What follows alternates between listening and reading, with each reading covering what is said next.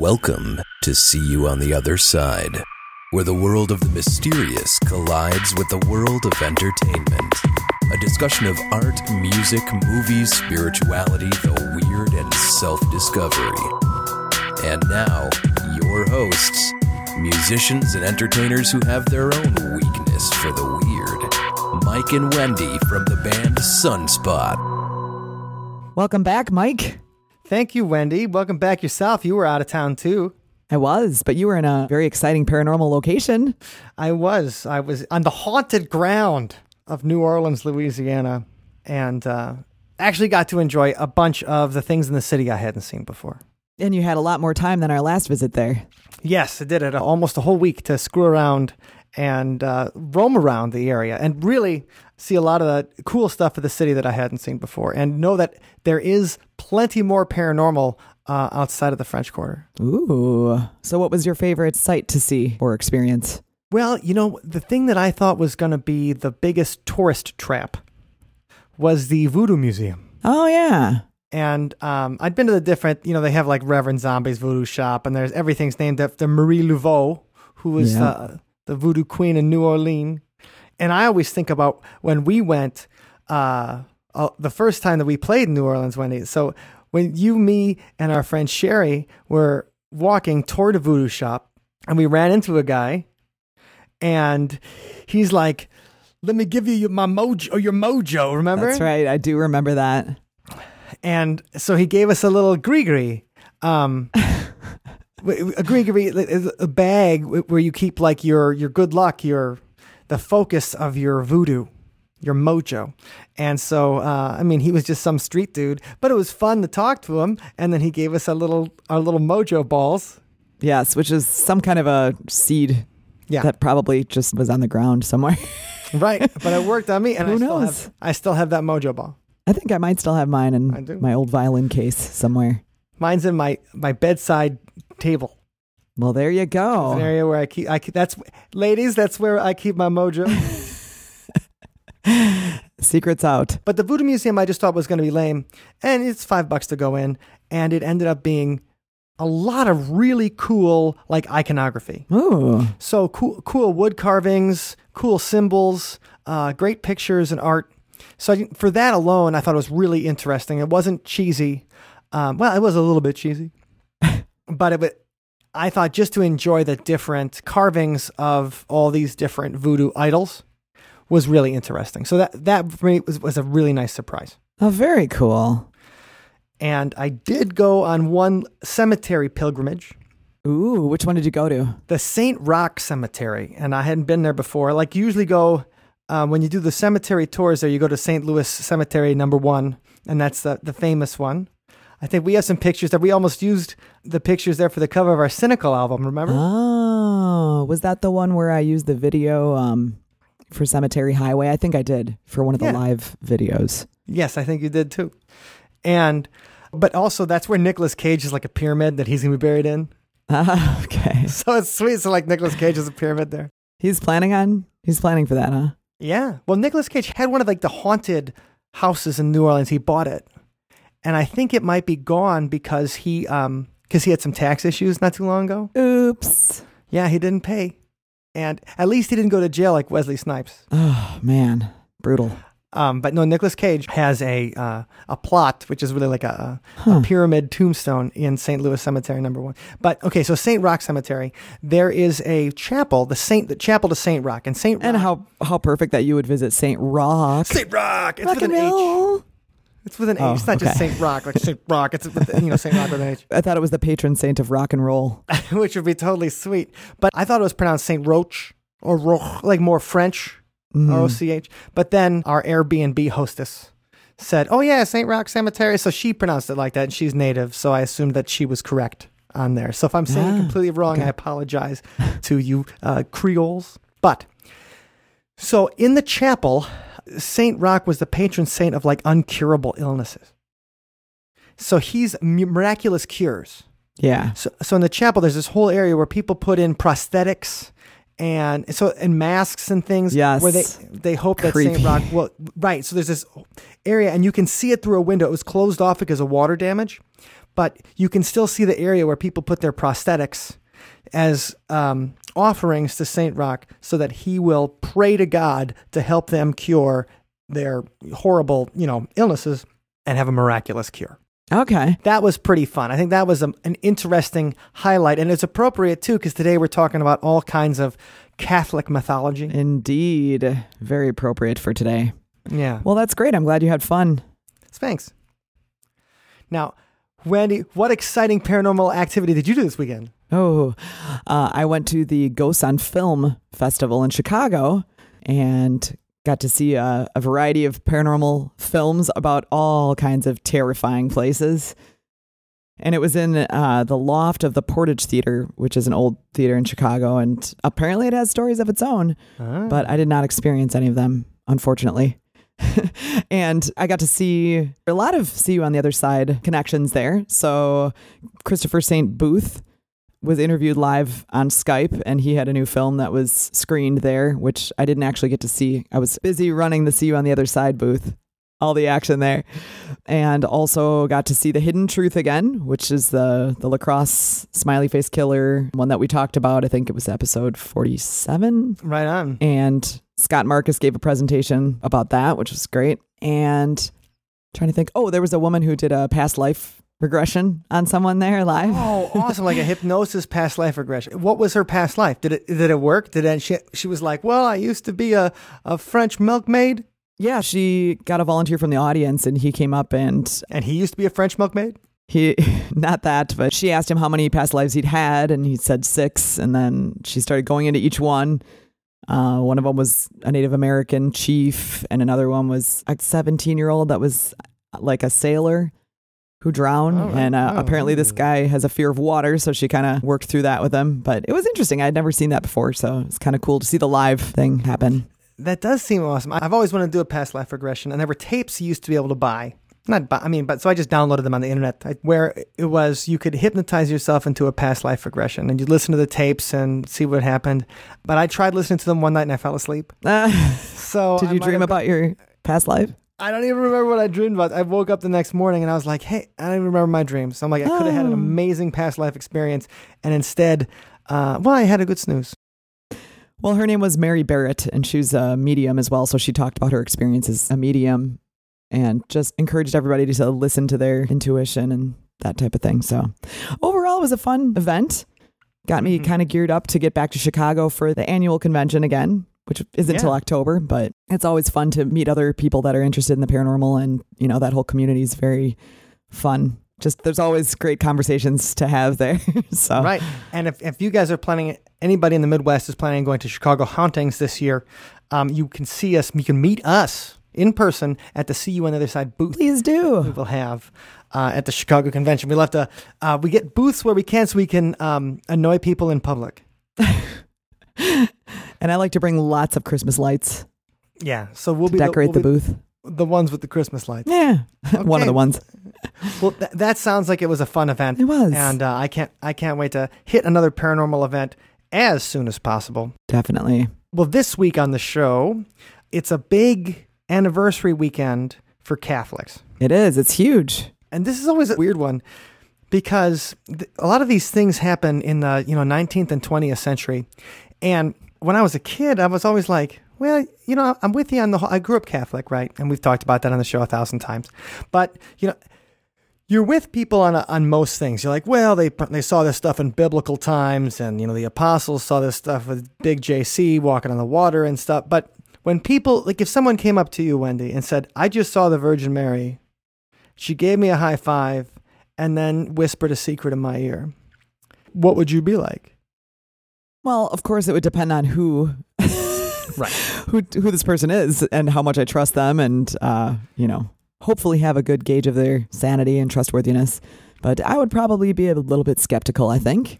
Yeah, I think I would be too, and I think anybody like in the modern world, and I generally think of the early 20th century as the modern world. 1917. I mean, there's people who were alive in 1917 that are still alive today. Wow.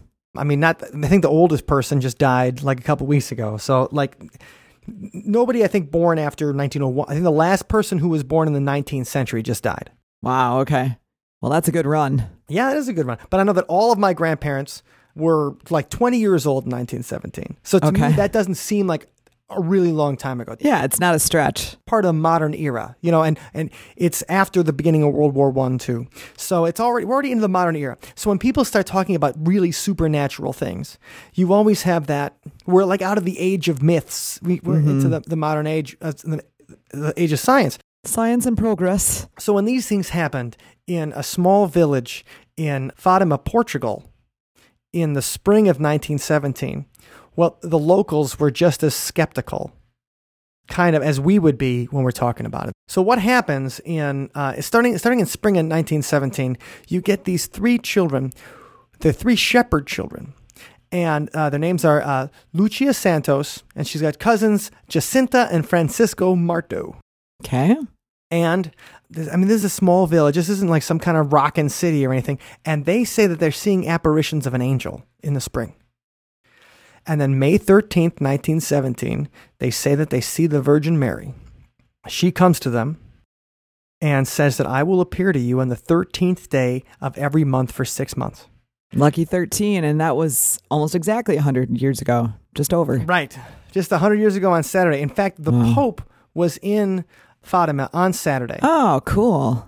And so he did they actually sainted the kids involved in it, because one girl lived up until like the 21st century. So we'll talk about her, Lucia. But the other two kids died a couple years later. Yeah, they didn't make it very long. It's sad. And this is what makes it sound oldie-timey. They died of influenza. Right? And so to us, like who dies of the flu? I said that and it like thundered out there. Do you hear that? Yeah, that's why I turn around. I'm like, look out the window and see what was going on. Okay. This is ridiculous. And I know it doesn't make very good radio, but what was funny was like, then they died of influenza, and we're on different sides of town here talking. And so I hear it and Wendy hears it. And so I don't know what the time difference was, but it's funny that we both heard the same thing of lightning, but yet we're like 20 miles away. Yeah, that is odd. Well, must have been right between us. Right. It also means it's going to rain, so I'm glad I'm not running home. I ran here, so I'm not running home. Nicely done. Yeah, thank you. Okay. But what happens is so these kids start telling people about it, but the local authorities they think they're crazy. And in fact, they even locked them up. Oh, man. A provisional administrator briefly took the children into custody, believing the prophecies were politically motivated in opposition to the secular First Portuguese Republic established in 1910. So what happens is Portugal moves to having a non-religious government, or taking government out of religion out of government. Sorry. Here we're used to that because we're not supposed to have religion in our government. Yeah. At least not on a federal level. But that's a fairly modern thing in a lot of countries. Like we have no official state religion, where even in England, I think they still have the Church of England is still the official religion. So they were thinking at the time that that these kids were just reacting, and they're like, well, you've moved away from God, or, think about how, I guess we call them Bible thumpers here. They're like, well, the government's not paying attention to Jesus. And it'd be a funny thing for kids to do, though, don't you think? Yeah, especially shepherd kids. Like they should be thinking about, I guess, sheep. Yeah. They should be thinking about frolicking in the beautiful Portuguese mountains. Yeah. They shouldn't be worried about the government. That's adult stuff. Let's worry about adult stuff. But this goes on for 6 months. They say that, she appears to them every day for 6 months. And she said that she would show them a miracle on October 13th, 1917. Okay. So that was the thing. October 13th, 1917, there's a large crowd. Really large. Yeah, thousands of people gathered in attendance. And the three shepherd children are there. And the people said they saw something. It's called the miracle of the sun. And just the fact that there were, I've seen different accounts, like 10,000 to 30,000 people. The guy said 100,000. Okay, so just the testament to the fact that, these kids, what they said, people bought it, right? Yeah. The people were like, well, it spread like wildfire. It's like when you read in the Inquirer that somebody has a piece of toast with the Virgin Mary on it. You're like, oh, that's fun. Whatever. That's adorable. That looks like the Blessed Virgin on a piece of toast. That's pretty great. But then if they said the piece of toast was talking to me and said that on October 13th you should show up here, I'd be like, I'm not going there. Right. I'll watch the live cast. Exactly. I'll click the Facebook Live video if you bring your phone to the piece of toast miracle. But the thing is, like, people went for it. I mean, it's a different time. The people are more religious, and these kids kept it up. Like, it wasn't just a piece of toast. They said that they saw these things. They said that the Virgin started telling them secrets and had 3 secrets. Okay, that's where it gets fun.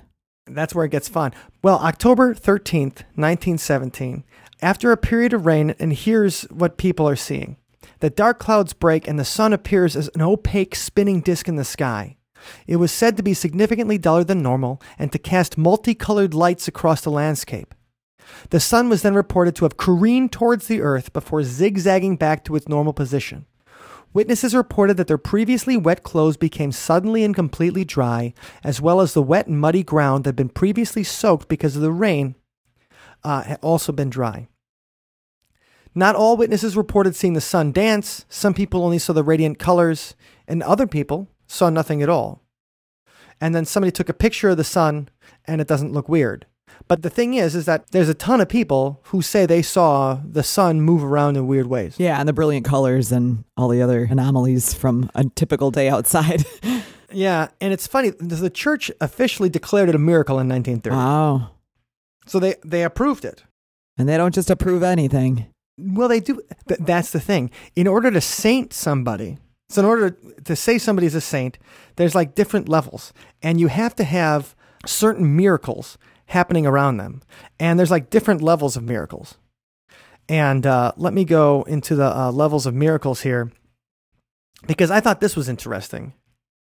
Even the great Catholic theologian Thomas Aquinas comes to the degree of miracles. All right. So the highest degree in miracles comprises those works wherein something is done by God that nature can never do. Oh, so like an earthquake wouldn't count, or a volcano erupting or something like that. No, but the sun flying around extra. Oh, yeah. That's only something God can do. The second degree in miracles belongs to those whereby God does something that nature can do, but not in the same order. Thus, it is a work of nature that an animal can live, see, and walk, but an animal being alive after being dead, or see after being blind, walk after being lame, nature can't restore. So since nature can't bring somebody back to life, that's the second, but God can bring somebody back to life. So Lazarus is an example of that. So that's the second degree in miracles, something that nature can do, but just in a weird order. And so the third degree is just when God does something cool, but nature can do it anyway. So let's say somebody is really sick and God cures them.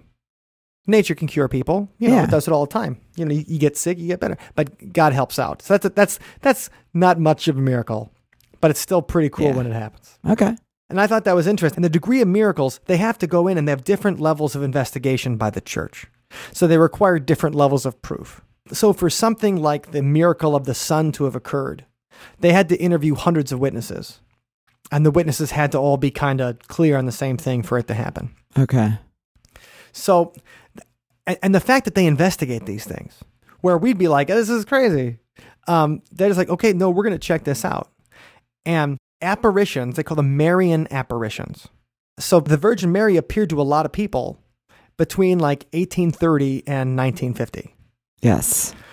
So it even happened in Wisconsin. Woohoo, all right. Yeah. Wisconsin's the only place where they had a Marian apparition in the United States. And so they just approved it in like 2003. Wow. It's recently. And so the Bishop David Ricklin of the Diocese of Green Bay issued a decree with moral certainty that the events, apparition, and locutions given to a young Belgian immigrant woman were approved. Adele Brees claimed to have received 3 visits from the Virgin Mary in October of 1859 in a place called Champion, Wisconsin. So that was that was quite a while ago that it actually happened. Yes, but you think that if God's going to show up somewhere, or the Virgin Mary is going to show up somewhere, it's going to be Champion, Wisconsin. But now the thing about these things is you're not required to believe in them, is what I think is interesting too. As a Catholic. As a Catholic. Okay. Like you're required to believe some things. You're required to believe that Jesus, God, and the Holy Spirit are the Trinity, the 3 in 1. That's a mystery, known as a mystery. Yeah. Because like how can one being be 3 different things?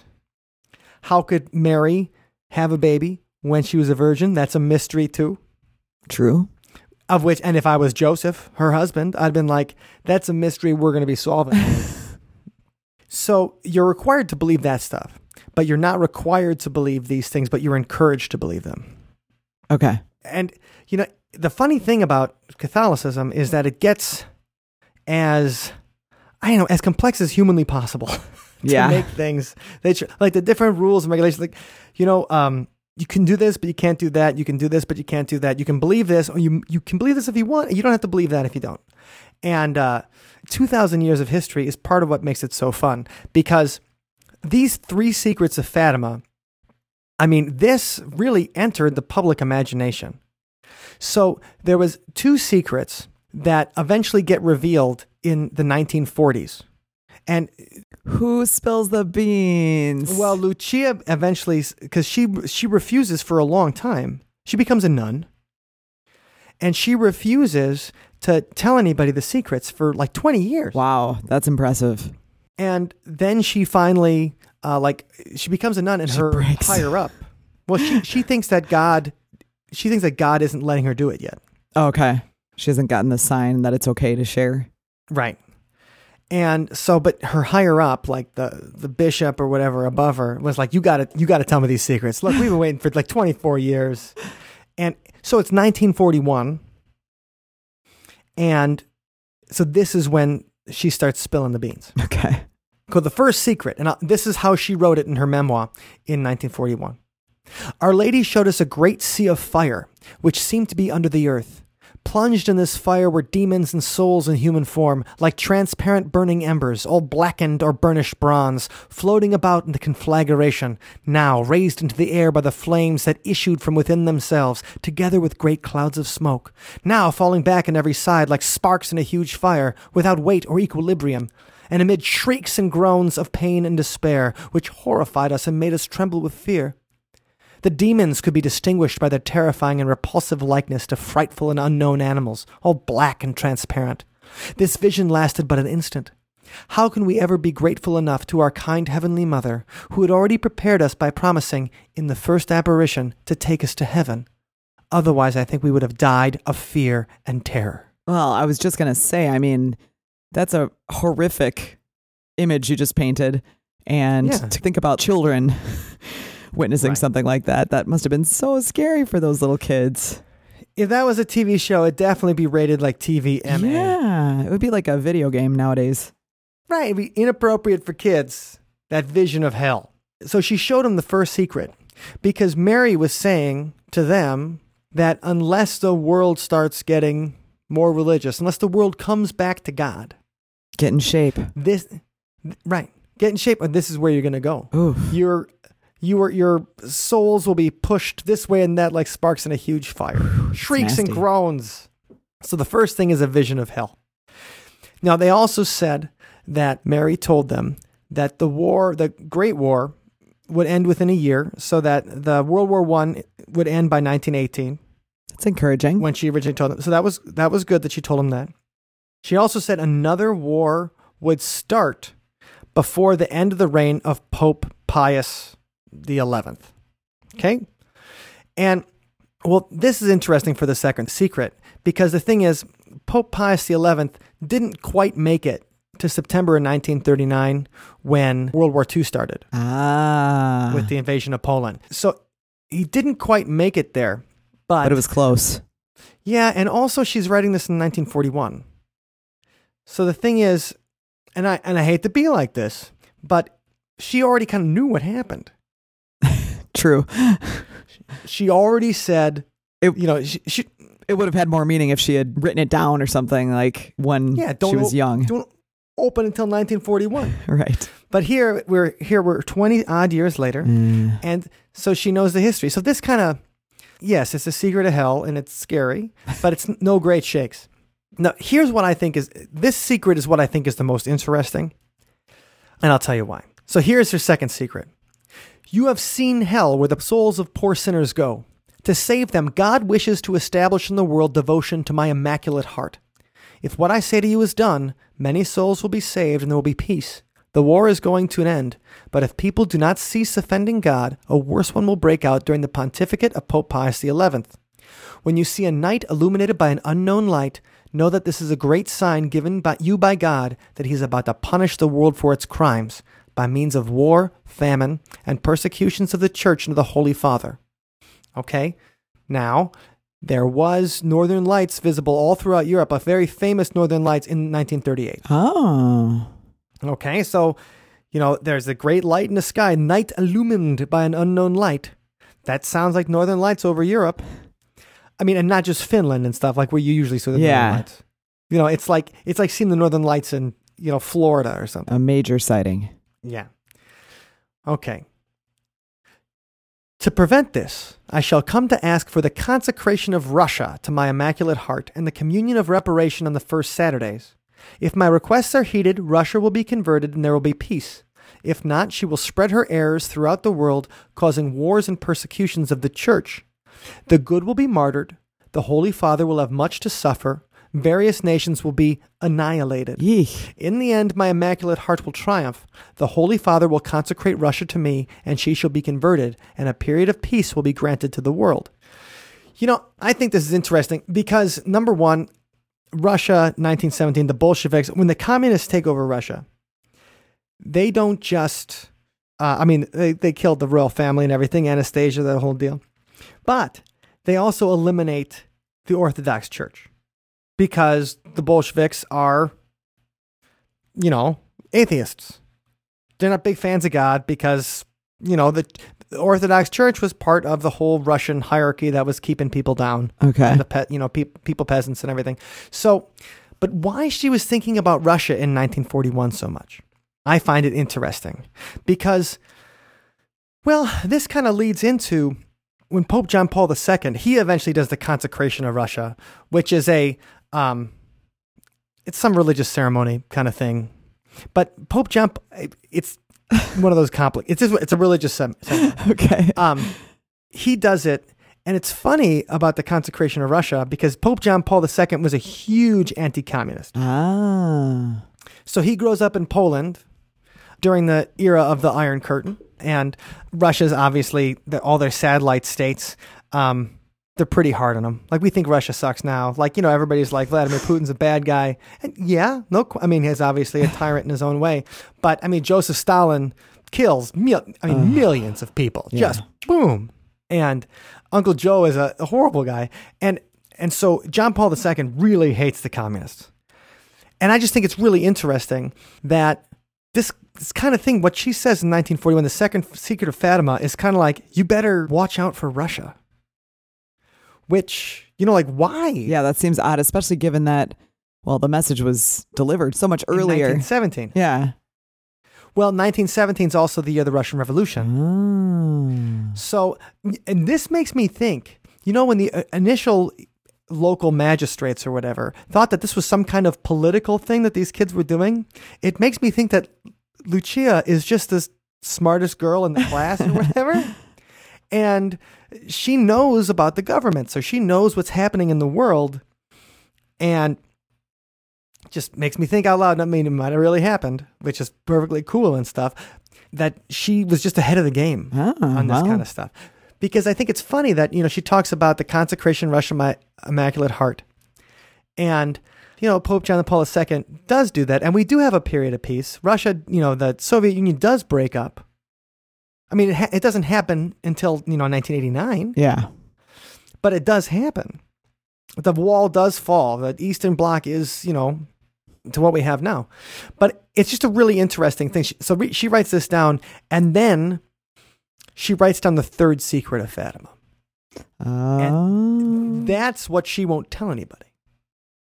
So she says it cannot be opened until 1960. Well, it's good that she wrote it down because otherwise, take it to the grave, And she gets really sick in 1943. Okay, that makes sense.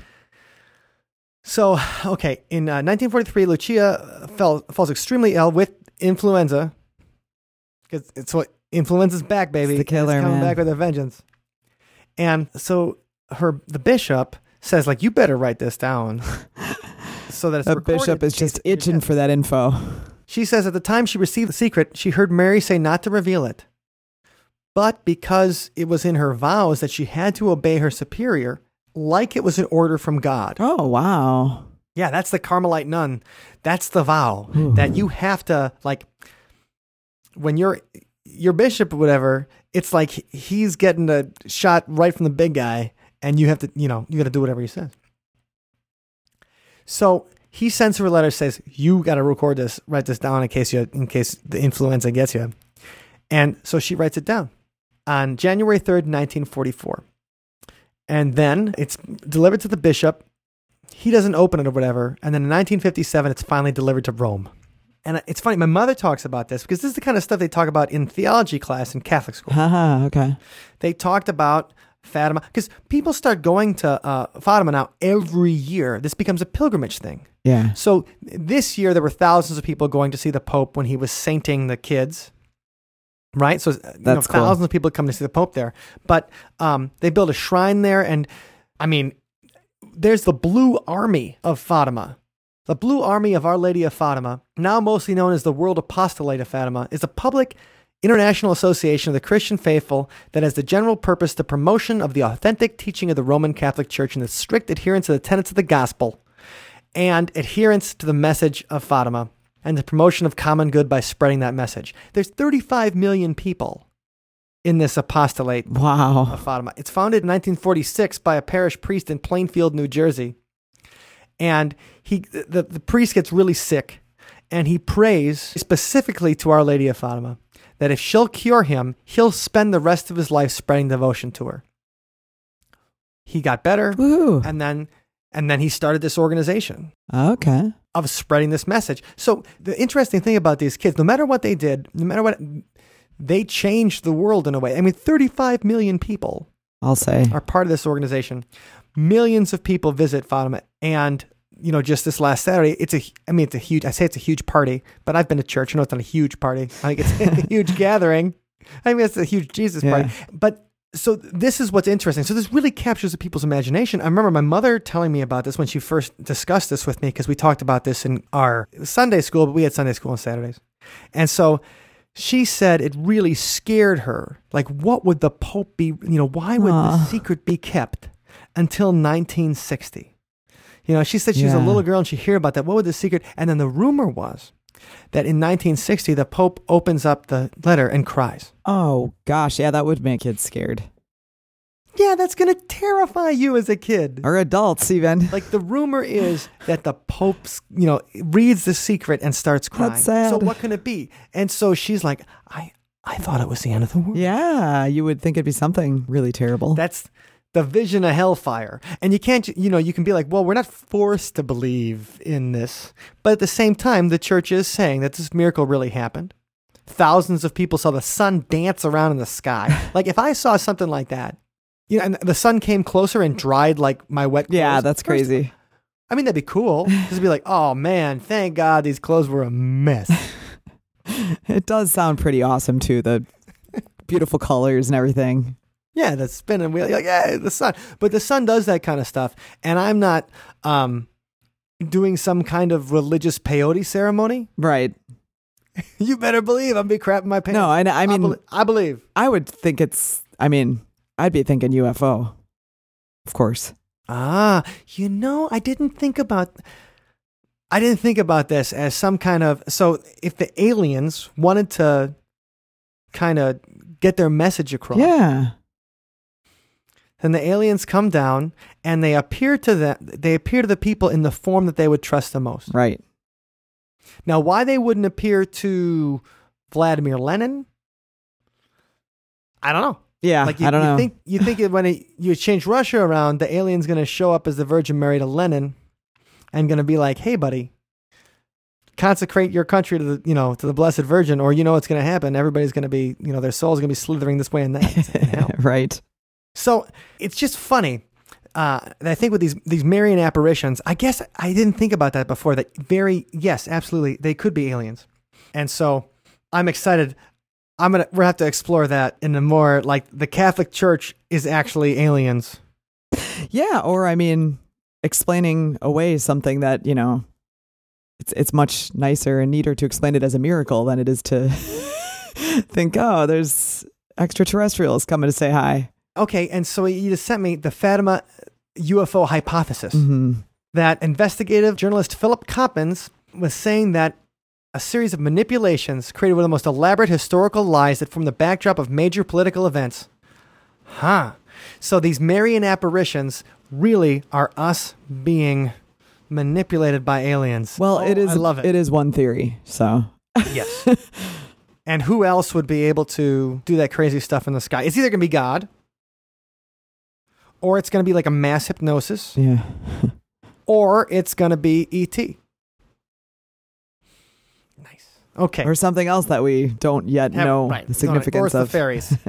Because then the fairies do crazy stuff all the time. Right? You never know.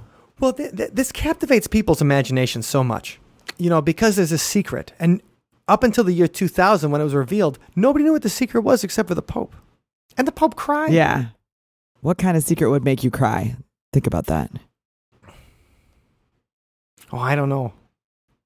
I mean, probably something about the world getting destroyed. Right? You got to shape up. Something horrible happening.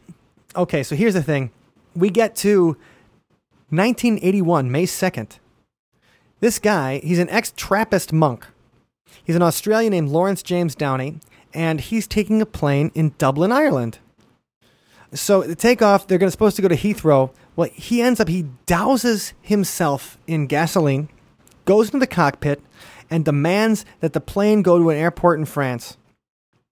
And when they get to this airport in France, he throws out this 9-page statement. And part of the 9-page statement is he wants the third secret of Fatima revealed. And he insisted that they publish the statement. That was the whole thing he was trying to get, right? In the Irish press, yeah. So, come on. Like, this guy hijacks a plane so we can learn the third secret of Fatima. You figure the Vatican be like, you know what? We better just let people know about this. That was a long, that was decades of teasing everybody. Yeah, it's 40 years. It's 40 years of scaring little Catholic schoolgirls and terrifying them. And so... But that guy took it into his own hands. He's just like, pretty scary. I'm gonna hijack a plane. And this is when hijacking a plane, kind of the early 80s. That was a big terrorist thing, hijacking planes. And it doesn't really happen too much anymore because obviously after 9/11, there's no guns or, you got to take shoes off. No place to hide anything. Tight security. So the third secret is eventually revealed in 2000. And drum roll. It's a boar. Yeah. So here kind of is the secret in her words. After the two parts which I've already explained, at the left of Our Lady and a little above, we saw an angel with a flaming sword in his left hand, flashing. It gave out flames that looked as though they would set the world on fire, but they died out in contact with the splendor that Our Lady radiated towards him from her right hand. Pointing to the earth with his right hand, the angel cries out in a loud voice, "Penance, penance, penance!" And we saw in an immense light that is God, something similar to how people appear in a mirror when they pass in front of it, a bishop dressed in white. We had the impression that it was the Holy Father, the Pope. Other bishops, priests, men and women religious going up a steep mountain, at the top of which there was a big cross of rough-hewn trunks as of cork tree with the bark. Before reaching there, the Holy Father passed through a big city, half in ruins and half trembling, with halting step, afflicted with pain and sorrow. He prayed for the souls of the corpses he met on his way. Having reached the top of the mountain, on his knees at the foot of the big cross, he was killed by a group of soldiers who fired bullets and arrows at him, and in the same way died one after another the other bishops, priests, men and women religious, and various lay people of different ranks and positions. Beneath the two arms of the cross, there were two angels each, with a crystal aspersorium in his hand, in which they gathered up the blood of the martyrs, and with it sprinkled the souls that were making their way to God. First of all, let me check to see what an aspersorium is. Sounds like a test tube or something. Well, it's a thing they sprinkle holy water with. Oh. You ever been to a wedding at a Catholic church or whatever? Sure. When they go down, they sprinkle holy water sometimes. Okay. And that's to get the vampires out of there. Right. Yeah, that's how they get the vampires out of there. Every wedding should have that. Every wedding should have the part where the vampires got to run away. But so the third secret. Well, no wonder the Pope cried. That's a pretty horrible picture once again. And it's the idea that the Pope gets killed. Yeah. So, he cried because he thought, well, this might be me. Yeah. Maybe I'm going to be the one and everybody gets, massacred. Kind of cruel and ominous, too, that he's the one that has to read it. Yeah, oh, man, did you really? Of course he cried because he going to die.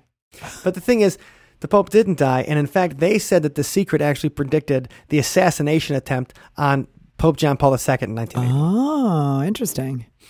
So, and the guy that kind of wrote that up was Cardinal Joseph Ratzinger, who eventually became Pope Benedict the 16th. Hey, So Cardinal Ratzinger, he's the guy who basically, explained the third secret to the world. But this didn't satisfy a lot of people. There's lots of Catholics who think that the actual third secret hasn't been revealed because they think, well, this secret is such a bore or whatever. Yeah, there's no possible way that could actually be it. Right. They're just like, come on.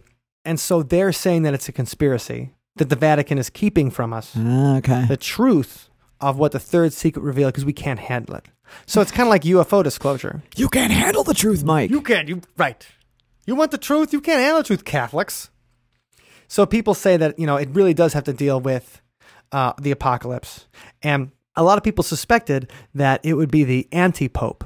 Okay, so there's this idea that it predicts a pope who will eventually lead the church and everybody else to ruin. He'll be like the Antichrist. He'll be a bad pope. And the thing is, like, the church can survive bad popes, like popes throughout history. While popes might be infallible and stuff like that, they also, the popes had plenty of mistresses. I mean, we're talking about a lot. There was a time where there were 3 different popes, like all fighting to be the pope in the Middle Ages. So, but nobody really used the power for, that kind of evil. Right. Nobody drove the church into the ground. What they did was they just made it so they could do great stuff themselves. Like selfish kinds of power, sex, yeah. Money, the normal human things that all humans want to do when they get a lot of power, they misuse it. Is kind of what the popes have done over time. So, but, they're like, it's still going to predict the anti-pope. And then a lot of people don't like Pope Francis. Because Pope Francis is like the cool liberal pope. He's awesome. Pope Francis is like, yeah. Drives a Prius, right? Right. The Pope Mobile is now a Prius. And that's why a lot of people hate him, because he seems to be bringing the church over to one side of the culture war that they didn't occupy before. He's like, you know what? If you're in a different religion, yeah, you can probably go to heaven. That's fine. You're gay. Yeah, God's not going to send you right to hell. Just try to still be a good person. Like, he's kind of the with it, like the 60s hip pope. Like, I think about, you ever see the movie Dogma? Yes. Okay. And so one of the best parts of that movie, besides Ben Affleck and Matt Damon talking about banishment from heaven as being sent to Milwaukee, which I thought was great. I was like, yeah, I agree. That hurts. Yeah. It's like, yeah, come on, guys. These guys are from Kevin Smith's from New Jersey, and he wrote that line. So, that doubly hurts. But my favorite part is they had, the Catholic Church is experimenting with this new buddy Jesus. And it's Jesus with a wink, and he's pointing at you, buddy Jesus. And it's George Carlin that does the introduction. And I love that because that's who I think about Pope Francis. He's like buddy Jesus. It's cool, man. Like, hey, man, just love each other. Yeah, God is going to forgive you, brother. Don't sweat it. And a lot of people don't like that about them. A lot of people like their Catholicism very hardline, very traditional, old school. In the early 1960s, they had this thing called Vatican II. The sequel, it's like The Empire Strikes Back. It's better than the original. But the thing about Vatican II is that before then, masses were pretty much, half of it was in Latin. The priest was turned around, and so they changed it up to make it a more friendly kind of mass, where the priest could turn around and actually talk to you. They could have sermon. They would talk in English instead of Latin the whole time, so you could know what you're saying. Wow, imagine that, understanding what they're saying. It's amazing. And there's some people that don't even like Vatican II. Wow. That they're like that. They're like, no way, man. I want my mass to be hard. I want it to be Latin. There was just want the tradition. Yeah, there were kids at my high school that would, their parents went to the old mass because they didn't like the new mass or whatever. And they're like, well, that's not the real mass. And I'm like, well, we're all, we're praying to the guy in the sky. Does it matter? Really?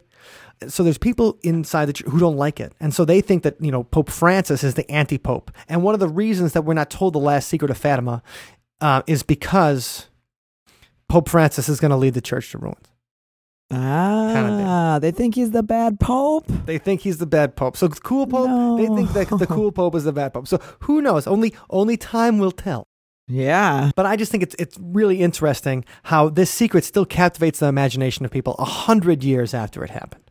It's been a long time. I'll say. And these Marian apparitions and all this crazy stuff. And people are still talking about it. They just talked about it this week in the 100th anniversary. They just sainted the kids. Lucia did not die in 1943. She lived to like 2006. Wow. I mean, yeah. Now that's a good run. Yeah. She made it really long. She even said that we made it to the second secret. When all of a sudden the Soviet Union, disappeared, and then Russia came back, and they're working on democracy in there. And now there's the Catholic Archbishop of Moscow, and the idea of the conversion of Russia. I mean, not everybody in Russia converted, obviously, but the Catholic Church is now allowed in Russia and everything. And so she said that the second secret was fulfilled. That Mary is going to help save the world. Proud of us all. Yes, Mary's proud of us because we did consecrate Russia. Yeah. Huh. So that's kind of a happy ending to it. And I like to think of that as that is the happy ending of the the Secrets of Fatima. Yeah. But it'll be exciting to see October 13th of this year. What kind of crowds gather to try to, the 100th anniversary of the miracle, right? Yeah, I want to see the sun come back. I want to see the sun come. There's a show on HBO that I don't think a lot of people watch, but I think is really, when we talk about matters of faith and the way that people take experiences and find a way to make them religious, even fantastical things happening, and they find a way to try to explain them. And it's in our human spirit to always explain these things in a religious way. The show's called have you seen The Leftovers ever? No, I haven't seen it yet. Okay. The Leftovers, it was originally a book, and then one of the guys who used to work on Lost, Damon Lindelof, ended up developing it for TV. And he's learned his mistakes from Lost. Like they haven't set up a whole bunch of mysteries that they never frickin' answer. Okay. But The Leftovers is, I think, a really good lesson. We talk about these kind of things, that people see things happen in the world, and then we try to find a way to explain it. We try to find our spiritual nature, human spiritual nature, trying to find a way to explain it. And so whether it's the secrets of Fatima, or these Marian apparitions, whether they happen in Portugal or they happen in Green Bay, go Pack. Go Pack. I think it's obviously that's why God loves the Green Bay Packers, because the Virgin Mary, the only place she appeared in the U.S. is Green Bay. So whatever these things, I think The Leftovers is just a really good meditation on the nature of spirituality. And so that's why I heartily recommend it. Even though the first season's kind of a drag, it gets much better. Okay. All right. Yeah, I was a little, deterred by that whole depression thing. Yeah, I just, there's enough depressing stuff on TV already, It really finds a lot more humor once you get through the original. So I recommend it. And really, what we're talking about today, there's no piece of pop culture right now that I think as well thinks about that kind of stuff or represents it as that show. Okay. So, and have to add it to the list. Yes. And speaking of pop culture, and speaking of the kids that decided to tell the world about their brush with the Virgin Mary, the Sunspot song this week is, I think, a positive, hopeful kind of track. It's not depressing. Yay. No. And so it's just a nice track. And this one's off our first album. And we just thought it was appropriate because, the original Secret is about the end of the war, and it's about, trying to divert from catastrophe. And it's whatever the kids did, they certainly affected millions of people, and a lot of people in a positive way. And so we think this song embodies the same kind of spirit, and it's called Change the World.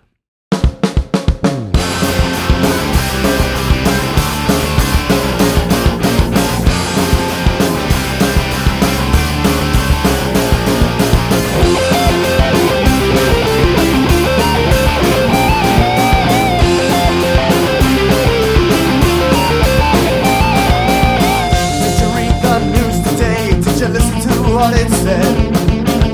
It said our world is going to hell and soon we'll all be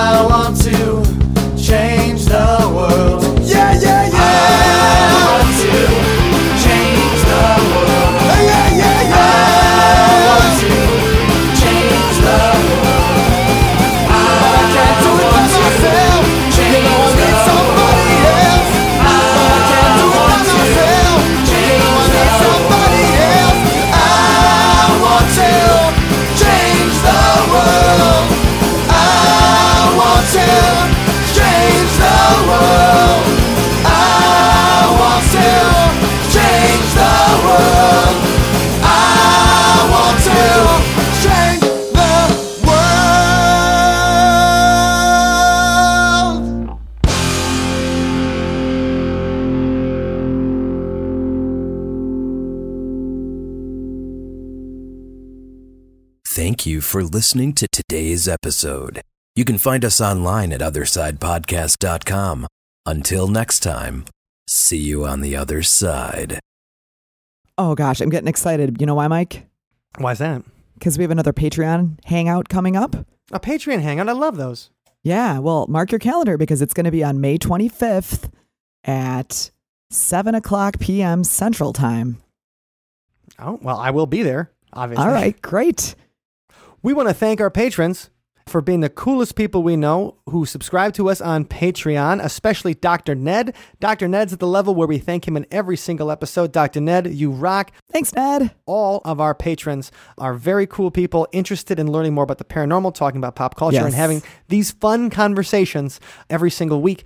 And without them, we couldn't do this kind of fun stuff. This is true. So if you're interested in becoming part of that sweet loving community, and I believe that's the last part of the third secret of Fatima, is to go to othersidepodcast.com/donate.